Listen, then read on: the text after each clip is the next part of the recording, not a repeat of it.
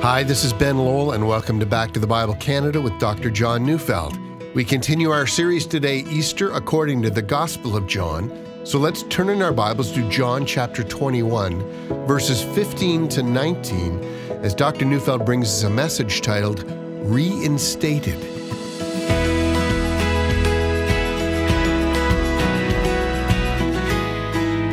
There is a sense that comes upon all who are faithful to Christ. That sense is the realization of failure and sin, and then the deep and profound sense of unworthiness and shame that follows. When we're new in Christ and the reality of sins forgiven comes to us, we've been adopted into the family of God, and we've grasped that overwhelming and liberating thought. Our sins are finally and ultimately dealt with in the cross. The Father is no longer angry with us. The righteousness of Christ is credited to our account. We've been given eternal life, and nothing can snatch us out of the Father's hands. We've received the gift of the Holy Spirit, who has first of all drawn us to Christ and now continues to bear witness to our spirits that we belong to Christ. And furthermore, we've received the gifts of the Holy Spirit that empower us to acts of service, giving our lives for the gospel. Look, you won't hear me saying that sense ever goes away. It simply doesn't. The wonder of our salvation and all the benefits that we've received through the heart transplant that is our salvation never goes away. Indeed, the longer we're in Christ, there's a sense that these truths are being deepened. The sense of gratefulness doesn't diminish, it enlarges. But something else begins to grow in our consciousness as well. Yeah, we've been forgiven. And yes, we've received a new heart, but there is a reality that the battle with the flesh and with our tendency towards sin does not end and won't end until Christ returns. Of course, we gain victory over sin, but we also gain an understanding at just how persistent are some of the sins that we're fighting with. And then, of course, are those moments when we realize that we've failed. And it is to this I wish to speak today. Have you failed Christ? Have you sinned in such a way that you now think that you can no longer be of any service to your master again? Do you think that Christ has cast you aside?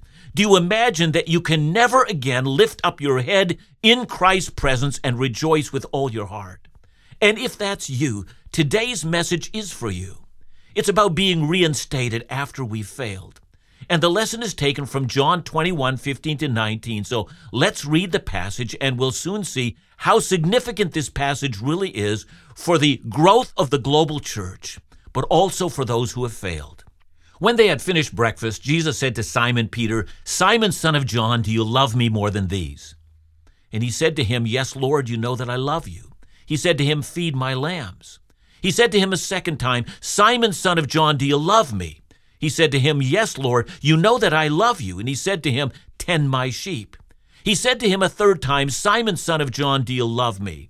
Peter was grieved because he had said to him the third time, "Do you love me?" And he said to him, "Lord, you know everything. You know that I love you." And Jesus said to him, "Feed my sheep. Truly, truly, I say to you, when you were young, you used to dress yourself and walk wherever you wanted, but when you are old, you will stretch out your hands, and another will dress you and carry you where you do not want to go." This he said to show him by what kind of death he was to glorify God. And after saying this, he said to him, "Follow me." You know, this passage of Scripture is in the last chapter of John's Gospel, and it needs to be understood for what it is. This is the passage in which Jesus reinstates Peter. That's because Peter has made a declaration, and he made it that night in the upper room. Peter had told Jesus that he would lay down his life for him, and in response, Jesus has said that before the rooster crows, and it is morning, Peter would have already denied him 3 times. We find that in the end of John chapter 13. The other gospel writers tell us the same thing. Matthew 26:33 has Peter making a bold declaration. He says, "Though they all fall away," and by that he meant, all the others in the apostolic band. He adds, "I will never fall away." See, Peter's telling Jesus, you might be right about those other guys, but you're wrong about me. You just don't understand how much I love you. And then, of course, as John describes the scene, Peter is now in the courtyard of Caiaphas, where Jesus is being held in order to ascertain what charges they're going to bring against him. And as John tells the story found in chapter 18, Peter not only denies Jesus 3 times, but the first time he does so in front of a servant girl. He's that afraid. He's intimidated by this girl. In the meantime, the rooster has crowed. Jesus is crucified. Peter is missing at the cross. John alone is there. Peter's courage is gone. His resolve has been proved to be a lie, and his leadership among the other apostles is now surely in question. But even so, Peter was in the room when Jesus appeared alive, to all the disciples. But one has to wonder what he was thinking. Up till now, nothing has been said about his cowardly act of denying his Lord. But now he's returned to Galilee, where Jesus told him to go, and he's gone fishing. Jesus has appeared on the shore, and he called out to them. Throw the net to the other side of the boat, he calls out, and they do so. And the catch of fish is so large that they're hardly able to haul it in. And they're reminded that this has happened before, and the meaning has not escaped them. From now on, they are going to be catching men. But still, Peter and Jesus have not spoken about Peter's denial. How will this man lead a mission to catch men for Jesus when he had showed himself to be such a coward? Now then, they're all on the shore with Jesus. Jesus has started a charcoal fire with fish laid out on it, and he invites them to eat breakfast with him. And even here we have to wonder what Peter was thinking. John 18:18 tells us that back when Peter was in the courtyard of the house of Caiaphas, that the servants and officers had made a charcoal fire to warm themselves, and it was there around that circle that Peter had denied Jesus. Here we are in chapter 21, Peter, again around a charcoal fire, and they're eating. And John refrains from telling us what they spoke about, but now that breakfast is over, Jesus wants to speak with Peter. And by the way, I've often wondered exactly when Jesus addressed Peter. I say that because reading the passage we have before us seems to indicate that, Peter is in front of the others right at breakfast, everyone standing around the fire. But if you go down to verse 20, a passage we haven't read, it says that Peter, after the conversation, turned and saw the disciple Jesus loved following them as if he's listening in on the conversation as they're walking. And so we're left wondering, did Jesus question Peter about his love at the charcoal fire, or did he bid him to go for a walk and John simply tagged along? And of course, we can't say for sure. I tend to think that Jesus bid all of them to walk with him the way that he had always done in his ministry. And he's asking Peter to walk beside him. And as they walk, first I imagine there's silence. So what's Peter thinking? Is this the time when Jesus finally addresses the greatest failure in Peter's life? And if that's what he thinks, he's right. And finally, in the silence, it's Jesus who speaks. And as he does, he doesn't address him as Peter, but as Simon, son of John. That, of course, is his name, but it was Jesus who gave him the new name, Peter. But in this moment, facing the one who's betrayed him, he will again be Simon. Not the rock, not the leader of the apostolic band, just Simon. And then comes the question, do you love me more than these? Now, there are a number of people who read this and they say, well, he must be referring to the boat or the net or the fish that he has caught, or maybe the entire fishing enterprise. Do you like me or do you love me more than the business that you have? I don't think that's what Jesus is saying at all. Jesus is rather referring to the boast that Peter had recently made. All these other disciples, remember Peter said, they might deny you, but I never will. And so the question must have pierced Peter's heart. Do you love me more than these men who make up the rest of the apostolic team? So what's Peter supposed to say? I notice he doesn't say, I love you more than these. See, that boast is now gone. Clearly that wasn't true. His failure had stripped him of his pretensions. His sense of superiority is lost. So he doesn't answer the question. Rather, he simply says, yes, Lord, you know that I love you. His answer is humble. And I need to stop here and point out something that many Bible readers have heard before. In the Greek language, Jesus asks, do you agapas me? And Peter answers, I philo you. And that, at least so the line goes, is the difference. Agapas in the Greek is the highest form of love, but philo is only the love of friendship. I don't think it's a good interpretation to simply press that. First of all, Jesus and Peter were not speaking to each other in Greek. They were speaking in Aramaic. And Aramaic doesn't have the kind of distinction that the Greek language has between the various kinds of love. And furthermore, by the time of the writing of the New Testament, the distinction between agapas and philo which was a part of classical Greek, had largely disappeared. So we shouldn't read it through the lens of classical Greek. But John, who heard this interchange and translated it into Greek, knew that there was something of love that Jesus was asking of Peter, and Peter was unable to answer in the way that Jesus asked it.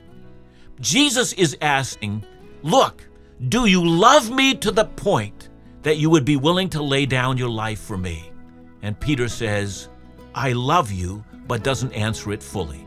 And as that hangs into the air, Jesus says, feed my sheep. That's why I called you. Do that.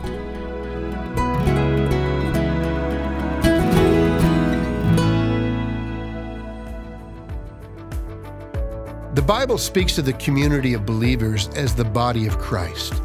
Christians are the hands and feet, voice and heart of God. The Spirit who unites us works through us to do His will. The ministries of Back to the Bible Canada rely on these principles.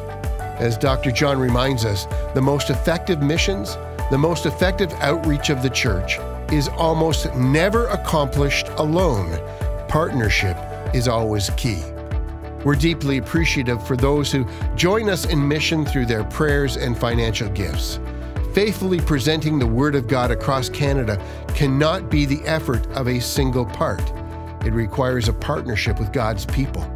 If you wish to support the mission of this ministry or become an 1119 Fellowship monthly partner, call us today at 1-800-663-2425 or visit backtothebible.ca.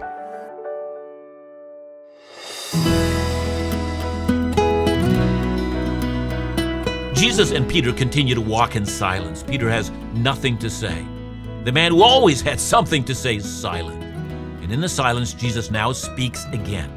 And to Peter's alarm, the question Jesus asks sounds almost like what he had asked before, except that Jesus no longer asks him if he loves him more than these. The question is now simplified, do you love me? And Peter, who now must have felt 1,000 pains shoot through him, responds in exactly the same way as before. You ask me if I love you in such a way that I would never deny you, and all that I can say now is that I offer you only what I have. I do love you. Again, it's silent, and then Jesus speaks again, tend my sheep. Slightly different than the first statement, which was feed my sheep. To feed them is to teach them, to tend them is to care for them. Early on, as recorded in John chapter 10, Jesus said that the wolf comes to steal, kill, and destroy the sheep. But the good shepherd would never run away when the sheep were in trouble.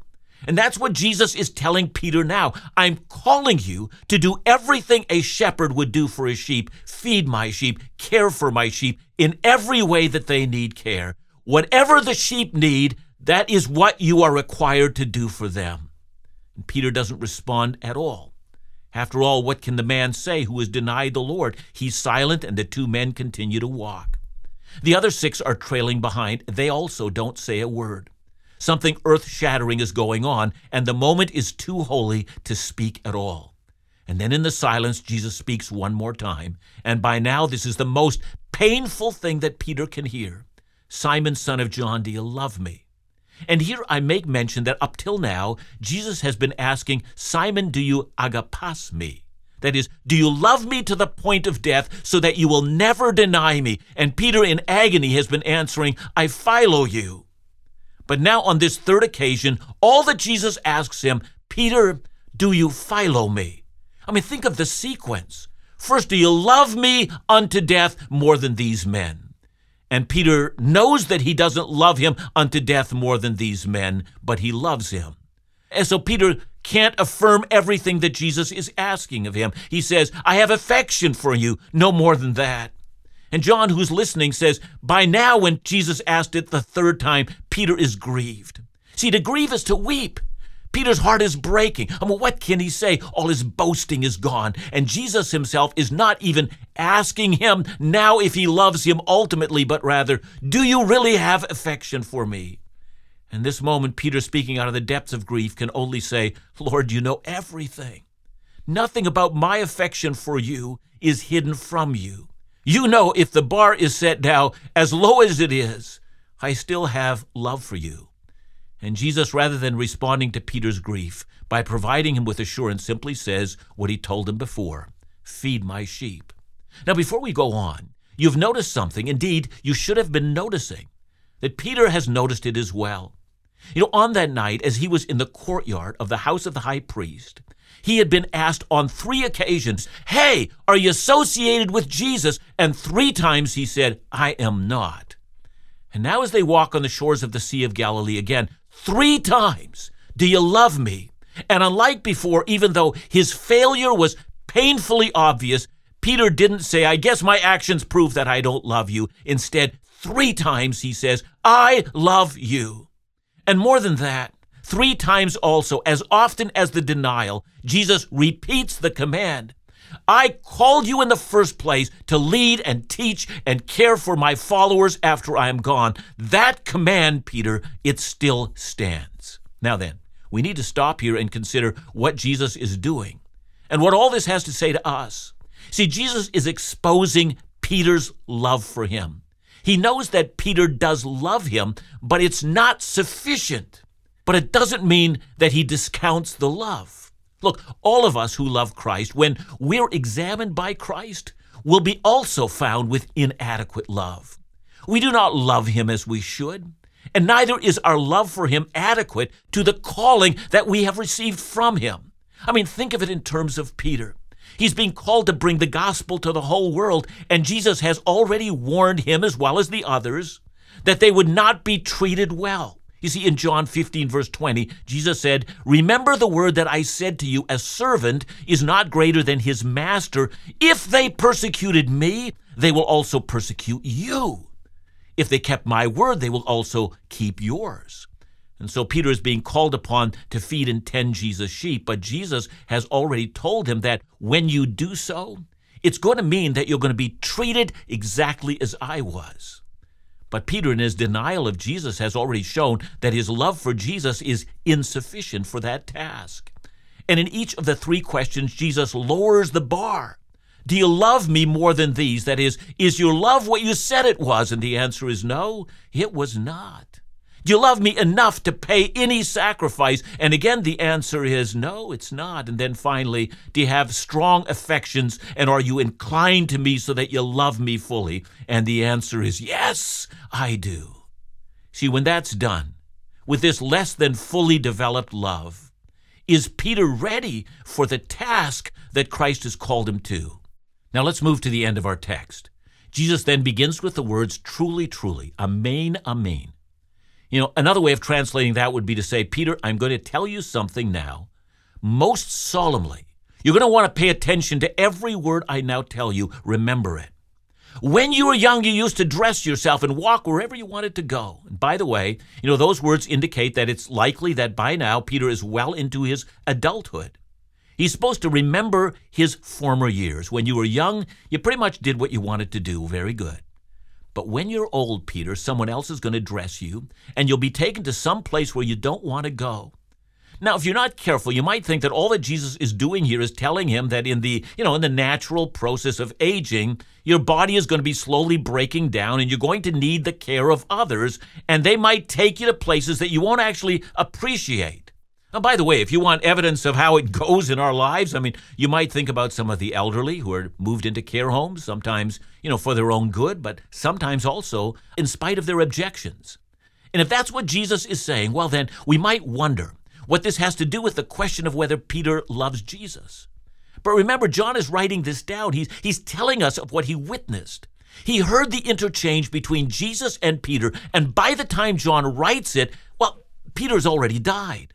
John simply says that Jesus said this to indicate by what kind of death Peter would glorify God. John says, look, I know what Jesus meant.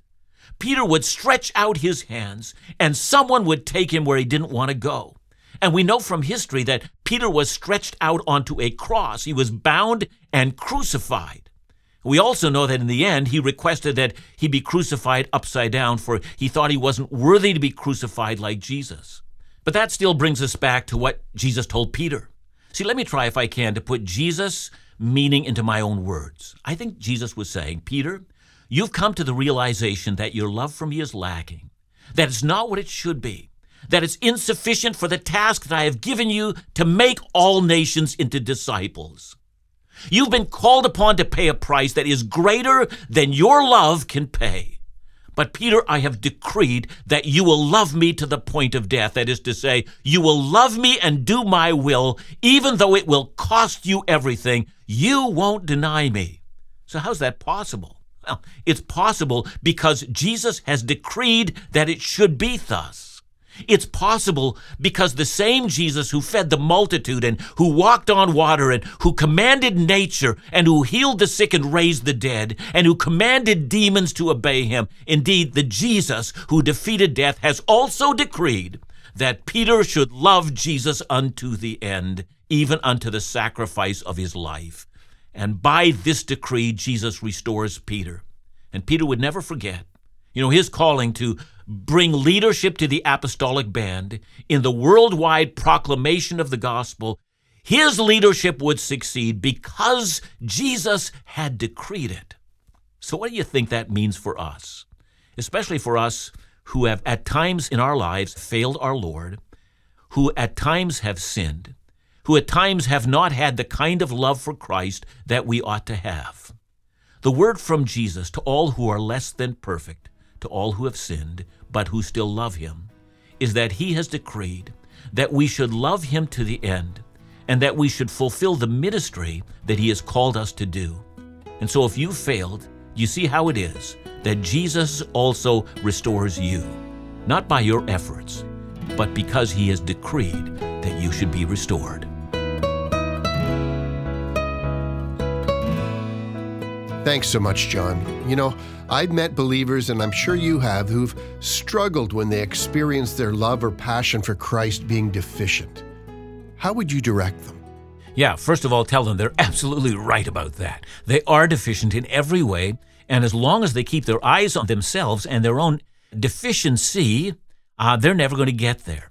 What they need to do is, for every one look at themselves, take another 10 looks at the cross and what Christ has accomplished and his mercy and his grace and his willingness to restore, and then rejoice that Jesus loves us so much he restores us fully. And when we do that, we're not taken up in ourselves, but in Christ. That's where victory is found. Thanks again, John. And remember to join us again tomorrow as we conclude our series, Easter According to the Gospel of John, right here on Back to the Bible Canada. Bible teaching you can trust.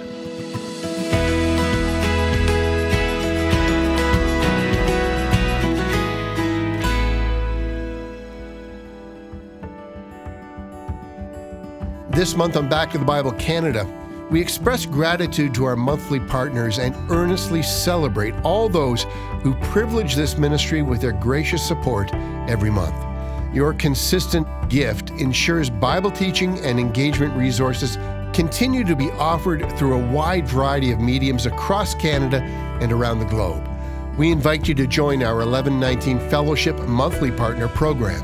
And in so doing, you'll not only help to sustain and grow this ministry, but in appreciation each year, you'll receive our annual scripture calendar, a copy of an annual CD series, and an exclusive 15% discount on all of our Bible teaching and engagement resources.